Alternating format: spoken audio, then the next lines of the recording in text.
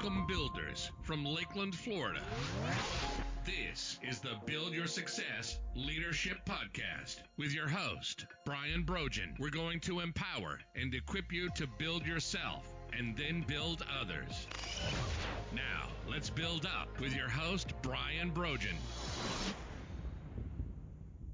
Hello, viewers. Welcome to our growing audience on the Build Your Success Podcast. We want to empower and equip you to have a better career and enjoy a better life. We do that through guest speakers on our podcast. And today we have Bart Bragg. Bart has been in the industry for a while. He is founder of the Blue Collar University.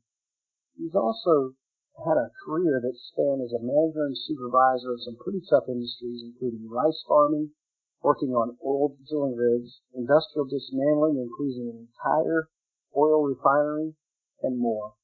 Today, people see he runs his own successful business.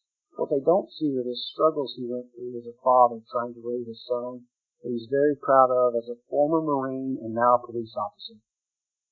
Keeping food on the table and a roof over their heads was a priority, and sometimes it consumed Bart. It was a struggle because he's always a manager in title only and didn't know what it meant to be a leader. He was good at a great many things, troubleshooting, logistics, managing, but he was a crappy leader of people. He's gotten better at that. So today, we got Bart on the call here, and he's going to tell us about how he became a better leader. Welcome, Bart.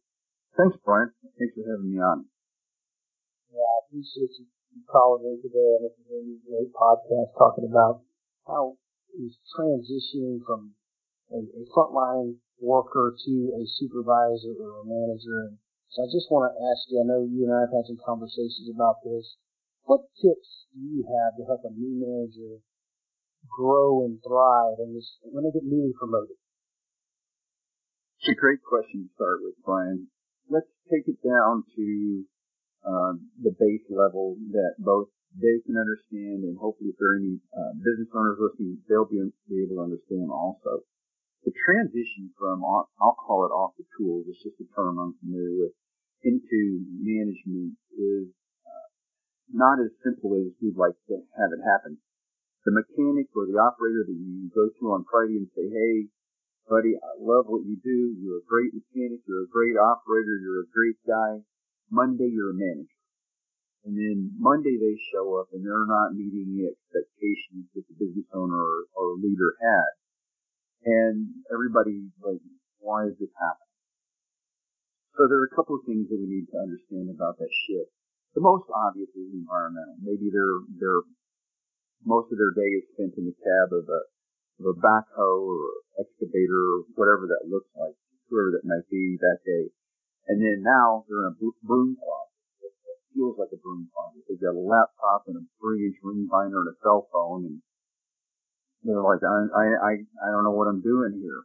And the problem is that they won't admit that because you put them there, and when you put them there, in their mind, they're thinking, they put me here, therefore I must know this job, therefore I can't admit I don't know this job. So the first thing is admit it. If you need help, ask for it. The second thing is there's a physical change to the brain. And if you're blue collar like I was, I still consider myself that, we worked primarily with tools and objects. And then we went into management. Now we work primarily with people and data. Those are all different areas of the brain that need to be developed. So you're having to switch from one part of the brain to another part of the brain. And it's like learning to drive or operate a backhoe. When you first get in the backhoe, you put one outrigger down, then you put the other outrigger down, and you maybe uncurl the bucket, then you extend the boom. One thing at a time. Over time, as you practice and focus and listen to other people, which is key, then you became smooth and all became almost fluid. Like people don't even realize how you can handle that many handles and a throttle, and it just looks so great. This is what the transition to management supervision looks like. Pick something, move on, and practice that and get better at it, and then add another layer to it and get another layer to it. But you have to start by understanding you don't know everything, and you're going to have to practice things. And then all that leads to this. As a new manager, you lack credibility. You start out with some credibility because the person who put you there has credibility, but you're operating on their credibility, not your own. So you've got to build credibility. And I know this is wonderful tips. I think for me personally, the most important thing is if you need help, ask for it. That's just so hard, especially blue collar people. They don't necessarily like to ask for help. It's kind of hard for us to admit that we need help. And, right. Encouraging leader, your supervisor, it's great to ask. Your supervisor, your manager wants you to ask. And then this whole, you call it a physical change, brain switch. I like to think of it as a mindset change. Yep. Talked about running a piece of equipment. I got a little bit of experience with that. And it's an art form, like you alluded to. You're pulling all together, and pulling something up, and then pulling the bucket and doing all these things. You're operating the crane, it's the same thing, swinging, lowering the boom, letting the cable up or down, all in the same motion. And there's also the art of managing people because different people have different strengths and different blind spots. And you have to find where they're best utilized, what their function is in your organization. I do sometimes. I think it's myself when I'm managing a team of people. I remind myself, it's like operating a piece of equipment. Pull this lever, this happens. Move this way, this happens. And be aware of your surroundings. I think that's a great analogy. Thanks for sharing. Right. Well, sure. Take that analogy a little further. Each person is a different piece of equipment. Each person has the capability of doing different things. You have to be able to identify what those capabilities are and which, pardon the cliche, button to push or lever to pull to get them to do that. Yeah, and we're definitely, I don't think either of us is talking about it being objects, because the crane and no. Right. They have different roles, different responsibilities, and different strengths, and we need to work towards recognizing, like to say, have the right people in the right place on the bus. Exactly. That's Jim Collins, right? Right. Yep. So one of the things you said here is that management and leadership at their core are the result of two things: conversations and decisions. I'd love for you to expound on that for our listeners. Okay. So the first thing that we want to talk about is conversation. Now, I'm not going to tell you, I don't use the word communication, because the definition of communication, and I looked this up several times a year for the last 5 years, it's always in the top 1% of words searched for on Merriam-Webster online. It's often misunderstood. But the other thing about it is if you read that definition, and I won't, it lacks one critical component, and that is understanding. The definition of communication basically says we're going to transmit information, but it doesn't say anything about the receiver understanding the information. In a conversation, not an argument, not a dialogue, not a monologue, in a conversation, information flows back and forth easily. And so understanding moves back and forth readily. The other thing is about decision making, and the reason you have to make a good decision, you need facts, you need information. And let's just take the scenario where you're trying to figure out what went wrong, which is common, right? So what usually happens though, instead of having a conversation, we go looking for who was responsible for whatever it is that went wrong. What we should be looking for is how it went wrong. And so when you use the word who, everybody ducks and runs for cover. There are no conversations. If anybody says anything, it's to cover their butt. If you use how in the proper manner with the right tone of voice and body language, like, I'm curious, how did we let that happen? How did we not do that correctly? Now you're part of the team. Now you're having a conversation with them, and the information is going to flow more freely. Then you can make a more informed decision about what the next step might look like. Yeah, that's really good. And that how instead of who You know, too often people are actually looking to place the blame on someone else, to find that person to lay it on, and that scapegoat, if you will. You talked about don't use the word communication, and I was reminded of a quote I have. It's the single biggest problem with communication is the illusion that it has taken place. That's by George Bernard Shaw. So that's great. We do have this illusion. Just because we said something, that was communication. And right. You're right. It's a big word, communication, in our industry. I have to agree with you, it's overused. In my coaching and training business, we get a lot of questions about better communication. But I don't think everyone understands. It's definitely a two-way. You got to hear and listen to understand and not to respond. I can't tell you how many times I've said that on this podcast. It's because it's something that I've struggled with. So that's good.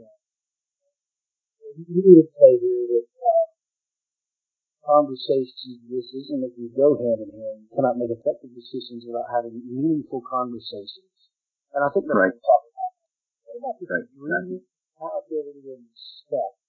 A successorship requires three components: agreement, accountability, and respect. Right. So if you're going to go into a partnership with somebody, and the reason I'm using the analogy of partnership is because management to me is like a partnership. In any partnership, whether it's husband and wife, whether it's a business partnership, whether it's volunteering, whatever that may be, there are three components that have to exist. One, you have to agree. This is what we're going to do, and this is how we're going to do it, and this is when we're going to have it done by, and this is who's responsible for which chunk of it, right? So we have those components agreed upon. And then the accountability part is, because we laid out the agreement in the proper format up front, the accountability part is, hey, we had an agreement, it's past the deadline, and I'm not seeing whatever it is that, you're supposed to do. I'm not seeing your part of this uploaded. So that's the ability to hold somebody accountable. So from a management standpoint, it's simply saying to your team, this is what I need you to do today, and be very, very clear on what it is. Not micromanaging, but be very clear. I need you to do X by the end of the day. And if you have any issues at all, talk to me about it. We'll work through it together. At the end of the day, then you can hopefully praise them and say, hey, great job, appreciate you getting that done. If not, then it's about accountability. That part, though, is not saying, hey, you didn't get it done. What the heck? It's, all right, what happened here? How do we deal with it? How did this happen? How did we not get it done? How can we do better? Okay? And then the third part is respect, and that just shows up in all of the conversation. You have to respect people. Hey, you want to be respected. They're not going to respect you just because you have the title. They're going to respect you because of your attitude and what you do for them. And that comes into another part that I talk about often. Just because you have the title doesn't make you a manager. It's your attitude and what you do for your team. See, we have to flip the perspective of managers. The team doesn't work for the manager. The manager works for the team. And when you get that perspective, the manager sets the team up for success so that when the entire team is successful, then the manager looks good. It's self-serving, yes, but it's self-serving in a good way. Yeah, I appreciate that. And that leads right into this comments you have about servant leadership. And again, it's often overused and misunderstood. Very similar to the communication piece. You say here, manager's job is set the team up for success, and that is servant leadership. So what are some other ways? We definitely just talked about that. But what are some other ways that a servant leader can set his team up for success? Well, the obvious ones are logistics. What does the team need to get their job done today? If you're building a house or a building, do they need that truckload of rafters delivered by whatever time that might be? Do they need, when do they need diesel? Those kinds of things.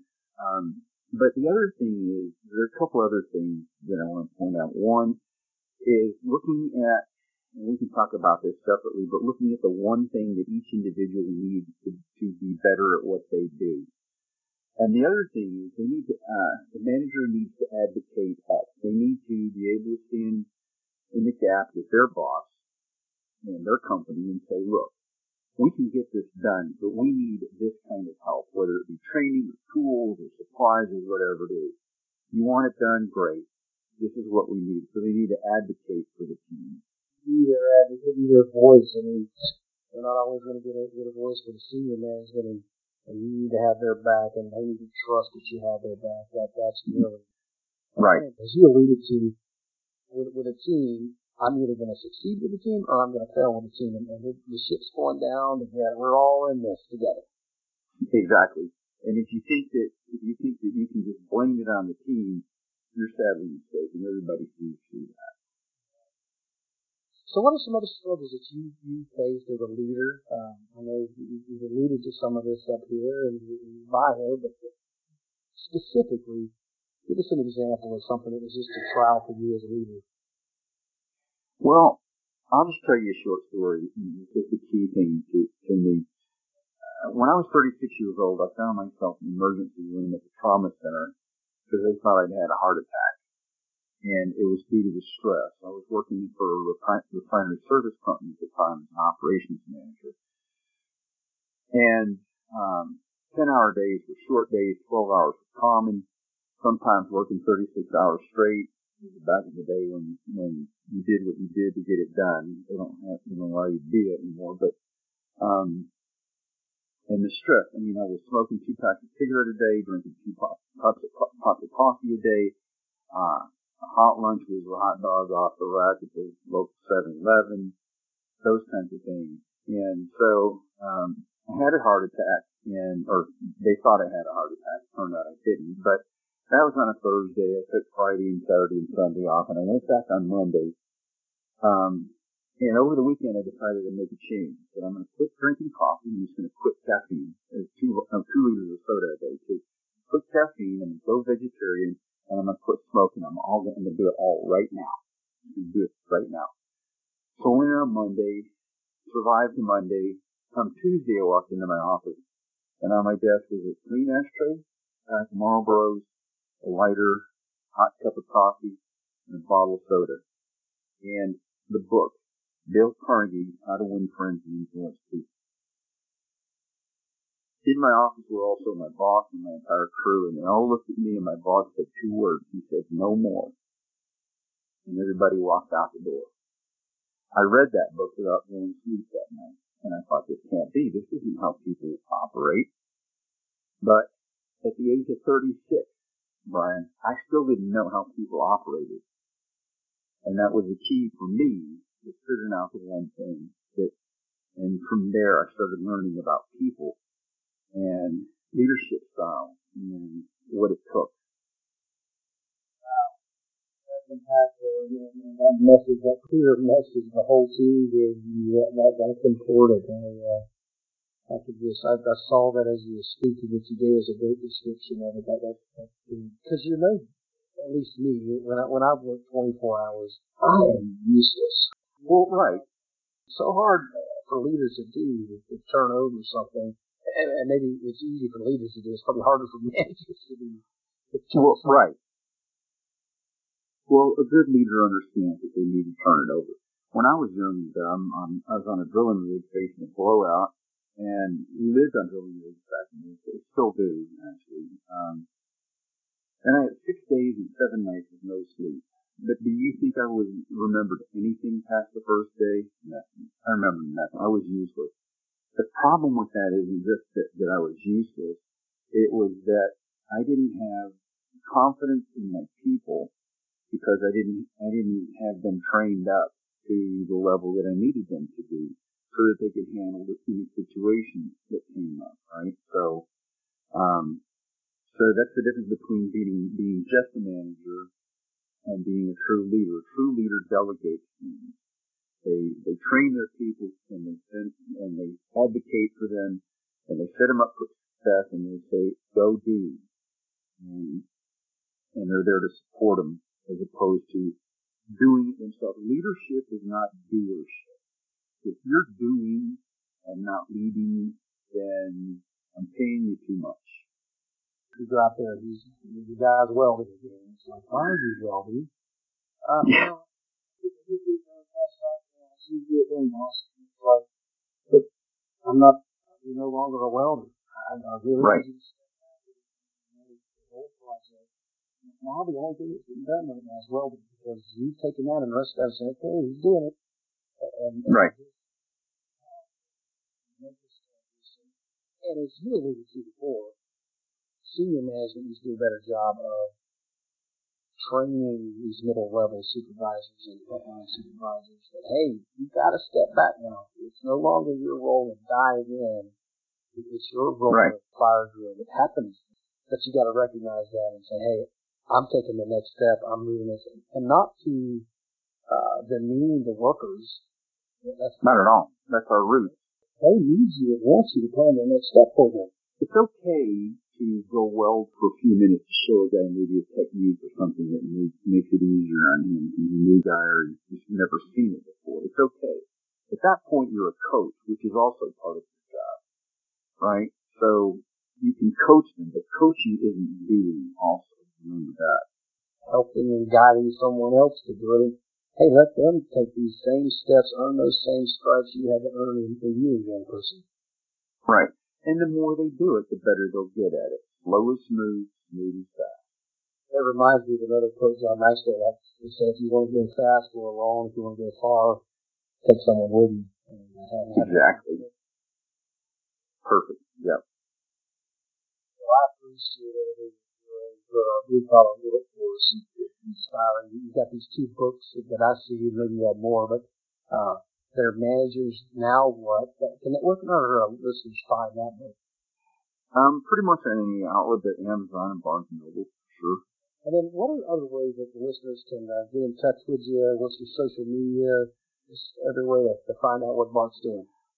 Well, interestingly enough, if you Google my name, Bart Gregg, I am the only one that Google knows it. Currently I'm unique, which doesn't help if the cops are looking for me, but it is.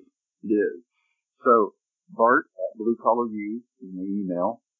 Blue Collar, www.bluecollaru.com is the website, and my phone number is 925-354-0277. Sometimes I'd rather talk than do the emails back and forth. So whatever you want to do. All those methods to get a hold of Bart and see what he's doing. Go out and grab a copy of his book. The subtitle is How to Develop Blue-Collar Managers and Supervisors, and that's basically what we've talked about today.